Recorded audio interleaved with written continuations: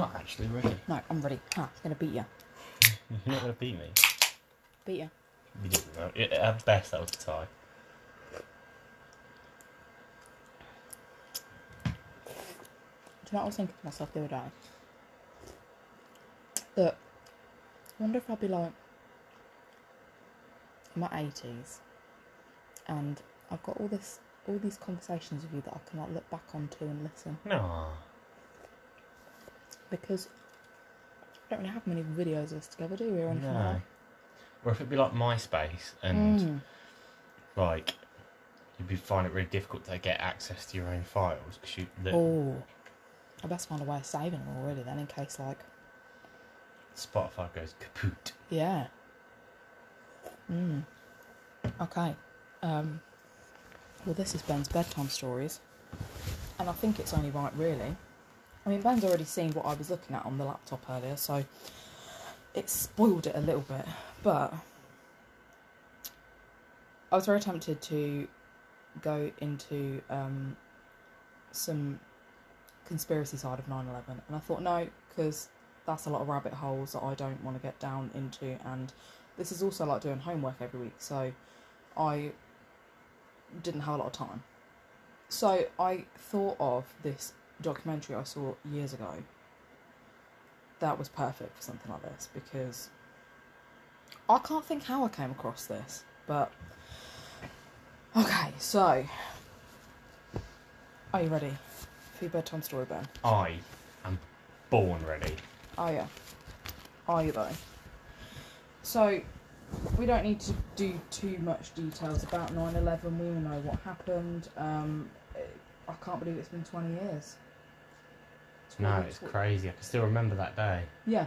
You know, they have that whole thing of, oh, well, you never forget where you were at the day that happened, and the time you found out, and it's. I couldn't tell you the time of the day or anything I found it out, but I do remember seeing it all on the news and being absolutely terrified seeing people just fall from those buildings. I never caught the proper thing of it. My science teacher came out. He was a weird bloke at the best of times. He became a millionaire in the end by. He had, like, before websites were like 10 a penny, you could get a Facebook page for everything. He had a bird watching website. Oh, I remember you telling me about that. And he literally just. He was a strange bloke. He was a bit like Roy Cropper. He was just a bit. I would have loved him then. Sort of, yeah, but just not as nice. Oh. But just a bit sort of socially awkward and not able to read certain social cues. Yeah. And he just came out and went, you know the two towers in New York? Yep, they're hit, they're down. Oh, shit. Yeah, it wasn't very compassionate. No. Well, let's speak of someone that's not very compassionate about this. So, this is about a woman called Tanya Head. The only little bit I did write about 9/11 is that there was 2,800 lives were taken when this happened. Fewer than 300 of the bodies were actually recovered, which is really sad. So this is one woman's story of survival against the odds. It stood out amongst everyone's story. Some described it as tragic but triumphant. So the weeks and the months after the attacks, survivors received little to no attention or sympathy, because after all they were the lucky ones. Obviously they had made it. But there's obviously a lot that comes with surviving something horrific like that, you know, mentally, physically. Survivor's guilt and all that kind of stuff. Yeah. There's one guy called Jerry Bogax, and he was on the 82nd floor of the North Tower. When the first plane hit, he was... No, I can't read what I wrote there. He walked out 4 minutes, basically, before the tower collapsed. So he was very lucky to get out. Just on like a coffee run, or did he know it was coming? Or do we not know? It says first plane hit 9 floors higher, but I think I meant to write higher as in above. I've put higher as in like higher for the job, so that's my bad there. You have an English degree. Somehow. And when he's been interviewed, he says people tell him someone must have been watching over you, which makes him actually feel really angry because he says, quote, "Why me? The person 20 floors above might have been a wonderful person, much more of value than me. It doesn't make sense, it's completely random." So he was plagued with survivor's guilt, like you said. Yeah, it's particularly in America as well, because there's so much religious rhetoric that's gone with it all, isn't it? Like, I mean, you probably would feel like that, like, okay, well, why have I been okay to live, but other people haven't? So I can understand that. There was another woman who, she's called Carrie Cohen Sullivan. She was only working there she'd been working there for 3 weeks. She worked on one of the lower floors, but didn't hear the announcement telling them to stay put, so she left. So she was really lucky. And afterwards, New York obviously tried to move on from this tragic event, and they tried to get back to normal. And this is where Jerry's talking about his survivor's guilt, and he says, "Your ability to talk is greater than everyone else's need to listen." He talks about how you often are quite repetitive about what you're telling people about it, but you can't help it, and everyone else is sort of moving on, but they still need to heal from it. So 2 years later, survivors from this event are still feeling isolated and traumatised. So a group of about 10 people meet up in a Manhattan church to share their feelings with each other. And each week, word spreads and more survivors came to this meeting. A woman called Cynthia Shepherd lost her fiancé. He died in the North Tower, and she was delivering mail there. And she says that she recalls standing beneath the towers as bodies rained down. So these 3 survivors were members of this group, and within a couple of weeks there was up to 500 survivors talking in an online group, and in person there was about 100 meeting up. And this is where one woman's story stood out. So Tanya Head claims that she was on the 78th floor of the South Tower, so that would have made her only one of 19 people at or above the point of impact who survived. She says that her fiancé died in the North Tower that day, and she writes like these online diaries that became public, and she's talking about one point, there's mounds of bodies, a smell of burnt skin and people's insides. I kept thinking of my fiancé and our wedding, swearing my love to him. She was severely injured and burnt on her arm, but she escaped. And she said, quote, "Something gave me the strength to get up today. It was my fiancé on his way to heaven. A firefighter took me in his arms and took me the rest of the way out." She found cover, and then the next thing she knows, she wakes up in hospital. And Cynthia says that this is like crazy to hear this woman's story, because she was seeing it from the outside of all the bodies like burning, but Tanya was actually inside, and she was getting it from the perspective of someone that was being burnt. So very different. I think Cynthia tries to downplay what she's been through, but it's not, obviously. She lost someone, she was still there when it happened. Just because you survived it doesn't mean that you're not affected. no. And a lot of people said that this woman, Tanya, her story just had all of the elements. Like, there was loss with her fiancé, there was like her injuries, she survived. Her story was so elaborate, there was so much going on, whereas others might have just had one thing where it's like, okay, I lost someone, or, I managed to escape, whereas she seemed to have everything going on. She really impressed the other survivors because of this, and because of how well she was coping. She had a career in global investment, and she fully immersed herself into the group with the other members. The other members of the group actually said they felt guilty that they weren't doing more. She paid lots of money into the group, she lined up speakers, she got the group official status and secured funding for them, and she even managed to get a trauma expert to lead therapy sessions for people. So lots of positive stuff. However, her right arm is scarred and she's been badly damaged from burns. She speaks of how she sees like plain fuel sloshing over her arm, like lots of stuff. And nobody questions this story, and within a year she is the most famous 9/11 survivor. So, as I said, that only 300 bodies were recovered. The other survivors weren't allowed near what they named the pit, where the tower stood. They weren't allowed to go there for closure. They had to stay behind the gates with the other tourists who were loudly talking, would be taking photos, and someone says they're selling like really tacky merchandise with like pictures of the planes and the crashes and stuff. It's not nice to see. There's no quiet place to go there to try and just have some time to think things over. And they're all saying how visiting to this should be allowed, because you need to have a place to go to try and heal. For some people, that's what they need to do, is go back somewhere like that. So the 17th of March 2003, Tanya emailed the group and said that she had somehow negotiated her way in, and she was arranging visits for survivors to descend to the bottom of the pit. And a month later, the first group of survivors went, and Jerry and some of the others said that it was healing, but it was disturbing, and it was the first step towards getting some closure of how they felt. Everyone who met Tanya said they felt inspired by her, especially with her loss and all of this work she was doing for the group. Yeah, I mean, up to this point. Up to And this the point, thing is, I've got like a vague familiarity with this story anyway, and I know the way that it's going to go. But up to this point, you can't help but think she's doing really good. Yeah. She's doing some good stuff. And even with the subplot that comes afterwards, you still think, well, she did do a lot of good still. Yeah. Like.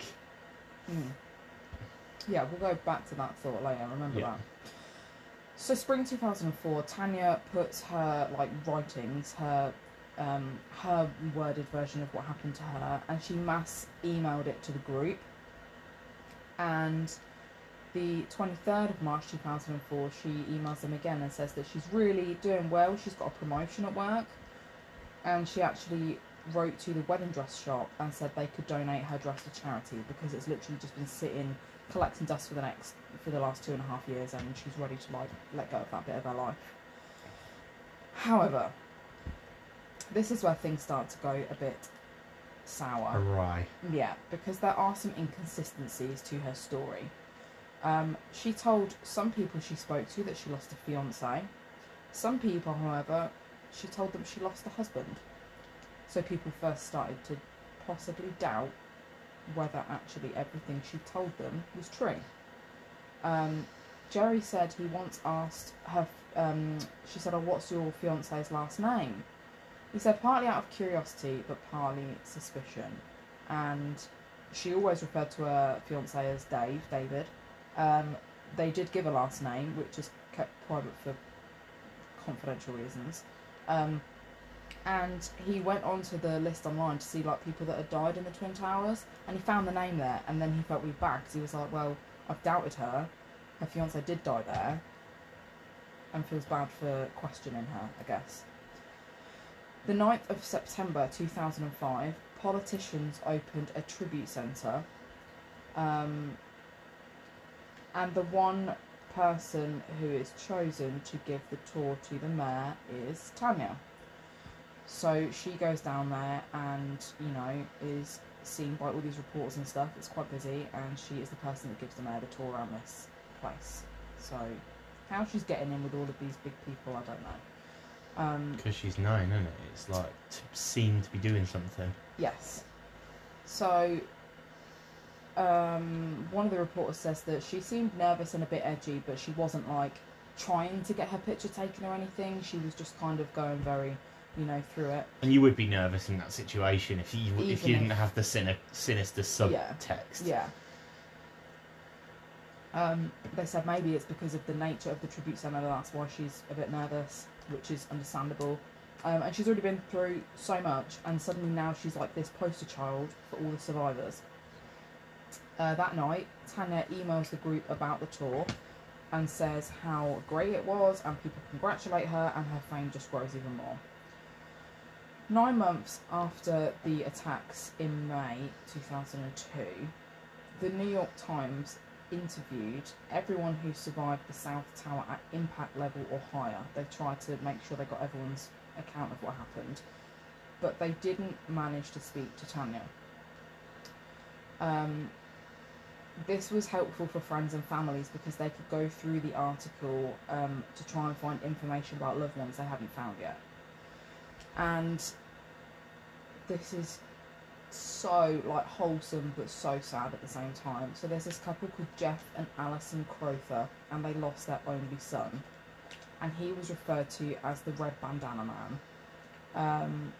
And because some people kept saying about this Red Bandana Man that was coming up, they were like, oh my god, that's our son they're talking about.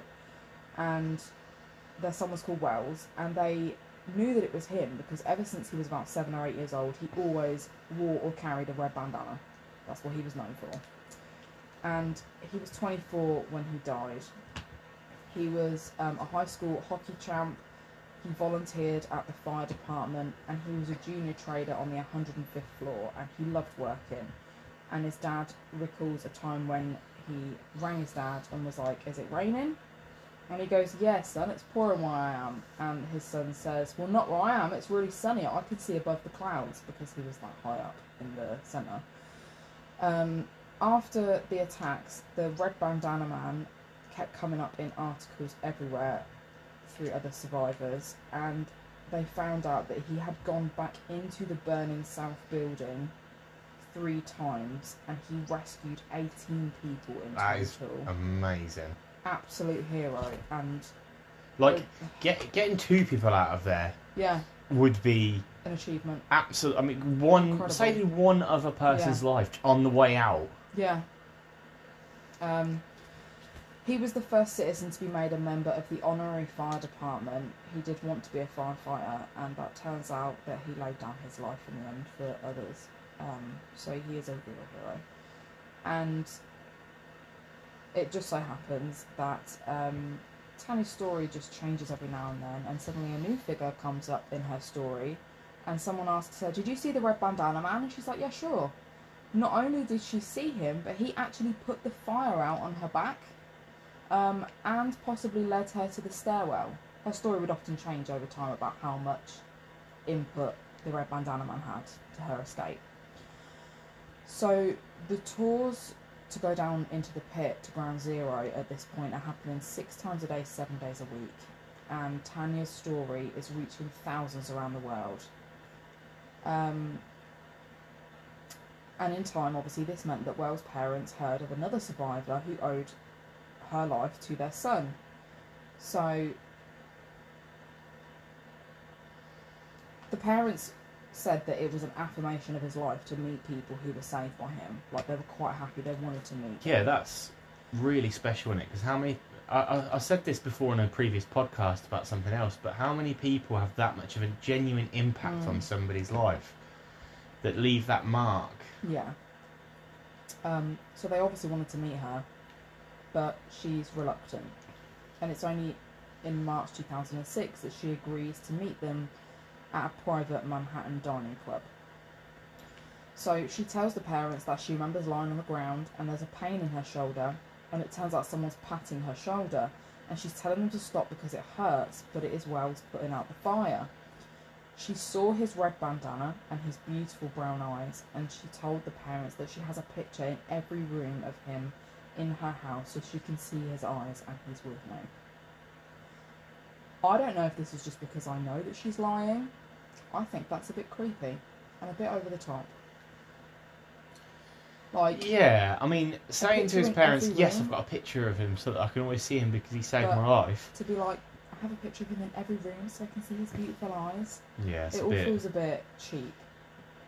Not It's like, a bit Hollywood, isn't it? yeah, it's not like I've got a picture of him because he saved my life. Yeah.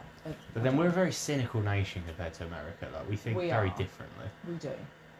But then look, no, I'm not going to say that. Okay. She told the parents she was going to have some of her clothing put in like a plaque or like behind glass or something because that's the last thing that he ever touched. And she said she'd give it to them, but she never did. But the mum says that they just took her on complete trust. They had no reason not to trust her. And the dad says, well, I'm not going to vet everyone who says that my son saved their life. Why would you? Why would you think somebody would make that up? Yeah, you wouldn't, would you? You'd never even question it. No. So October 2006. You'd want to believe, even if there was a chance it wasn't true, wouldn't you? Just to be like... Surely somebody wouldn't make that up. Well, not only that, but you'd also want to believe because it would just give you that crumb of comfort, wouldn't it? Yeah. You know, that his death wasn't in vain. Absolutely. October 2006, she is voted president of the Survivors Network, but there is growing concerns among a few people. And somebody named Barbara Conrad, who was a survivor of 9/11, said that when she walked in a room, there was just this arrogance about her, and she was really pompous. And we weren't there for the glory. So she said she was so turned off by that she resigned. She left the group. She won't have none of it. Most of the group remained in awe with Tanya, and she spoke to many members who survived, but she hadn't spoke to Cynthia, the male lady who'd lost her fiancé. And Cynthia says she was really reluctant to talk to me, and I felt like she was trying to avoid me, and I thought I was the problem. I thought like there was something wrong with me, and that's why she didn't want to talk to me. 2006, Tanya is invited to the annual concert, a memorial concert for Wells. And the parents asks her to address the friends, family and people that he had rescued there. Just as she's about to speak, she backs out and gets her friend to speak on her behalf instead, which I guess could have been seen as like nerves, but... Emotion, yeah. 7th of September 2006, the New York Daily News run their first article about Tanya's tale. And this is where journalists at the New York Times wondered why they've managed to get hold of this person, because they thought they'd interviewed everyone.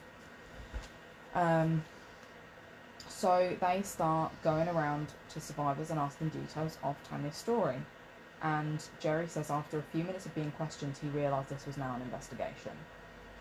Carrie says, one of the survivors, she was asked questions like, have you ever been to her apartment?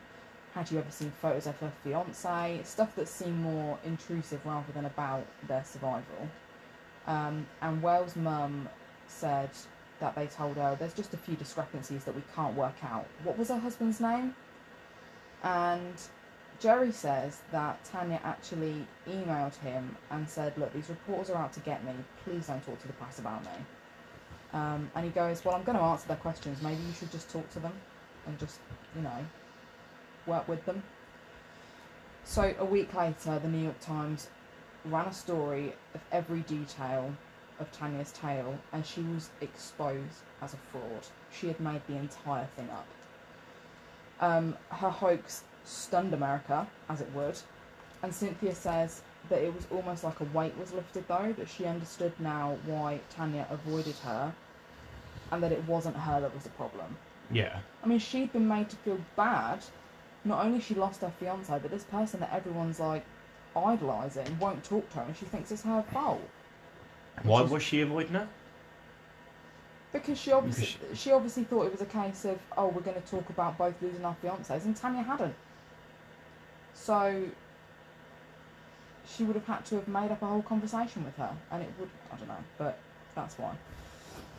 I thought that you meant that like she had some sort of specific kind of knowledge on this, like, to do with the person she was claiming to be her fiancé or whatever. No. It's weird that she'd like stand and look in the face of so many other grieving people that wouldn't speak to her. Like, it's just a bit.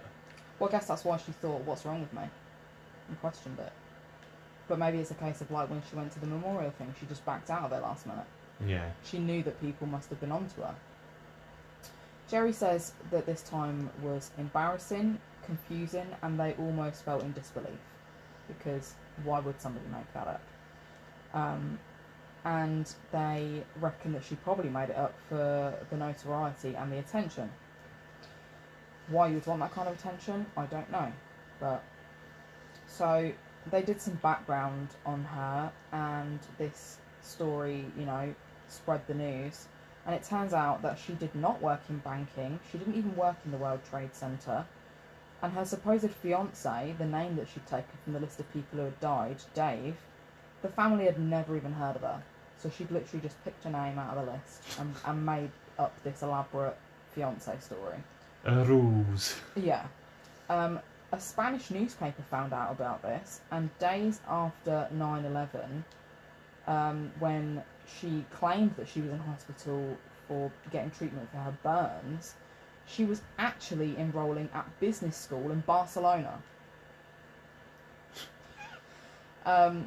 At least 20 people in her class at business school remember her being there, and they don't recall her saying anything about 9/11 to anyone or to have any injuries, which you would think days after that had just happened, you'd probably be mentioning it. Oh, so did she make up the burns? Did she fraud you? Yeah, she had no burns. Well, did nobody look at the burns? Okay, so this is where it does get a bit confusing here, because no one actually specifically says that she's got some form of injury, but she didn't get it in the World Trade Center because she was in Barcelona. She has some sort of... Okay.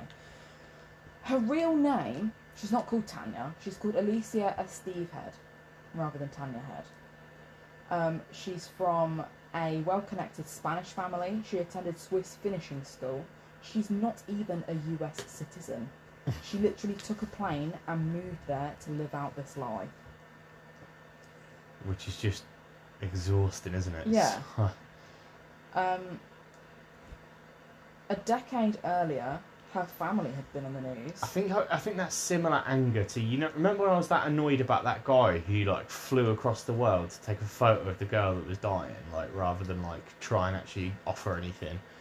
And I was really pissed off about it. She was like trapped under a rock or something. Oh yeah, the news reporter. Yeah. And I was like, oh my god, yeah, he won these awards for this photo and for this article, and it's like, well, that guy died. Yeah, that's a life. Yeah. You know. Yeah. So a decade earlier, Alicia Head's family were in the news for months because her father and brother were in jail for a 24 million euro state fraud. So, runs in the family. And they say this is clearly how she's learned to get approval from others around her she wanted by lying. The bullshido. Yeah.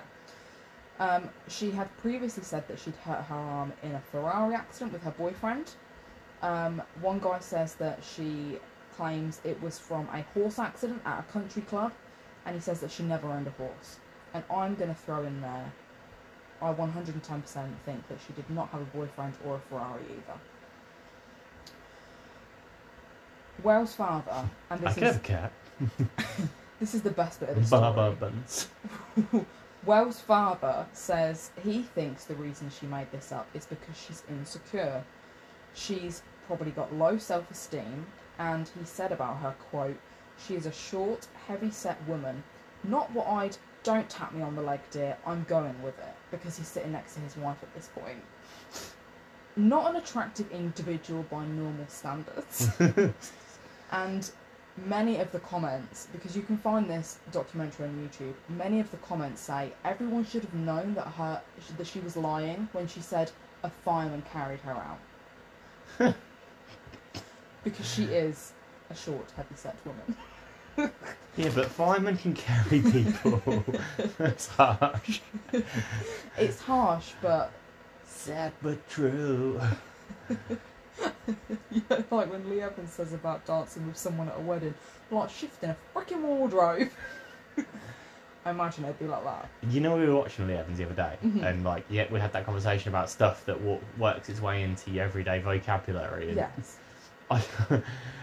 We use that quite a lot. A certain friend of ours, I'll just use the term hot dog. Oh yeah. He was with a girl one night, and I was like, "Fucking hell, who's shifting a wardrobe?" Oh god. Okay, so she lived for 5 years with this new identity, and no one seemed to question it. Well, they did eventually. But this is the shit thing. Legally, she hasn't actually committed a crime. She, however, declined to be interviewed. She has done by, like, everyone that's tried to reach out to her. And her exact whereabouts are unknown. So I did some digging. And you found her. She's in the conservatory. Come on out. And here she is today. That would really take this show next level, to be fair. That'd go viral. So, February 2008, this is the last thing the documentary says about her. And don't worry, because this is also not true. The Survivors Network get an anonymous email from a Spanish email address claiming that Tanya has committed suicide. I think that was her that did that. Bearing in mind she's probably flown back to Barcelona. What, me? Oh no, I'm dead. I'm dead. Wasn't me. I killed myself. Yeah, and the last known thing about her was that July 2012 she was fired from a position at an insurance company in Barcelona because employers found out about her time in New York. She's still registered living in Barcelona, and that is the horrible, horrific story of the woman who wasn't there. Tanya Alicia Esteve Head. And you know the worst bit is so many of them say the same as what we were saying earlier. Like, she didn't need to make up that big lie. Yeah, if she wanted to, if she had the money to go and fly over there and do loads of great things, she could have been famous of her own right. Like, I just felt really moved by it, so I've come over to help as much as possibly can. Yeah. You know, she didn't have to glob on to the fucking pain and anguish and pretend that... Mind you, would they let her into the inner circles then? You'd be like, look, appreciate what you're doing, the money's good, but it's not going to bring my people back, go away. No, but then if she was setting up things like the trauma therapy, I mean, that's great. They were saying that they felt ignored at that point because they were told, you know, it was a, you should be lucky you're alive. Like, you know, move on. Yeah, it's really, really annoying. It pisses me off that she's not had to face any kind of... Or, okay, she's lost her job in places, but I think there should be some sort of crime in that. Lashings.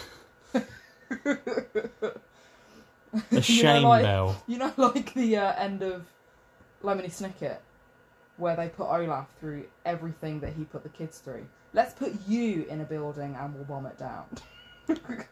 Yeah, but she didn't put people through that. No, she didn't, but, you know, maybe that'll make her think twice about lying. Well, yeah, if she's dead, then she's going to have a very difficult time. Well, she won't be able to lie anymore.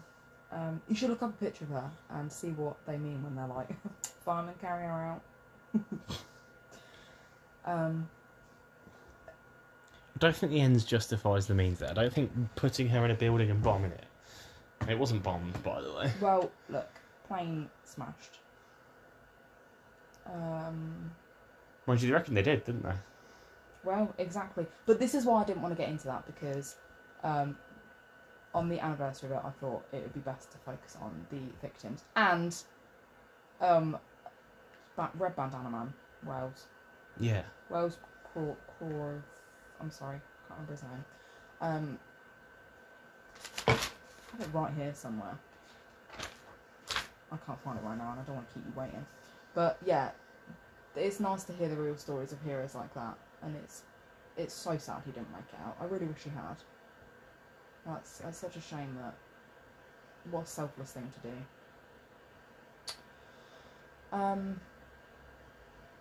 Crowther. Crowther, that's it. Thank you.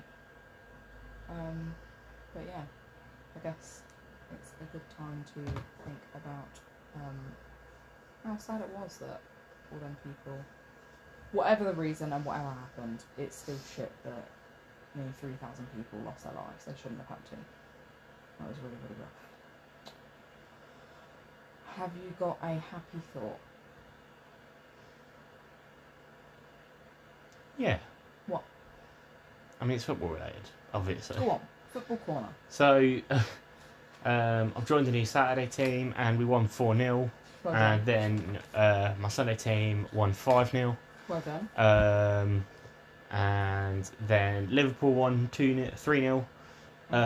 So, yeah, happy days. Happy 3 fantastic results. Brilliant. You don't often get everything fall into place. Normally it's one or the other. Like FC Tech might win and then... Everything else got tits up. Yeah, exactly. Liverpool go get a draw or something, but... Yeah. No, this was proper. Yeah. I've got an unhappy thought. You want to hear something? No, I don't want an unhappy thought. This will make you tickle. No, have a happy thought. Okay. This will be happy for you, unhappy for me, okay? Guess who I had a weird, sexy dream about last night? Oh, God. And it's very rare that I get sex dreams, but Who? I can't think of her name now. Her name. Shock. Fucking shock. Yennefer. What even is my life? So, Could have been Henry Cavill. Could it have not, please? Could it have been him, please? No? Who did I dream was coming on to me? Fucking Yennefer. But it's not just coming on to you if it's a sexy dream, is it? Well, she was just, like, kissing me. And then I woke up. But... Yeah, so I probably had to wake you up because I could hear you whimpering. I thought you were crying. So annoyed. I'm annoyed. So angry. Why could I have not dreamt I was in the bath with him? So annoyed. Don't have a happy thought for this week. Just I'm pissed off about that. So... I don't think you're that pissed off about it. I think that really is low-key a happy thought. Make of that what you will. No, my happy thought was watching The Witcher this week. I really enjoyed it. And there's a book series. So maybe that'll be the next thing. And I've already started planning, I think, what we're going to do for next week. I'm going to dig into your deepest fears. What, snakes? Yeah, maybe. Who knows? Ugh. See what I can do. Are you going to say bye, Ben? Bye, Ben. Bye, Ben. See you next week.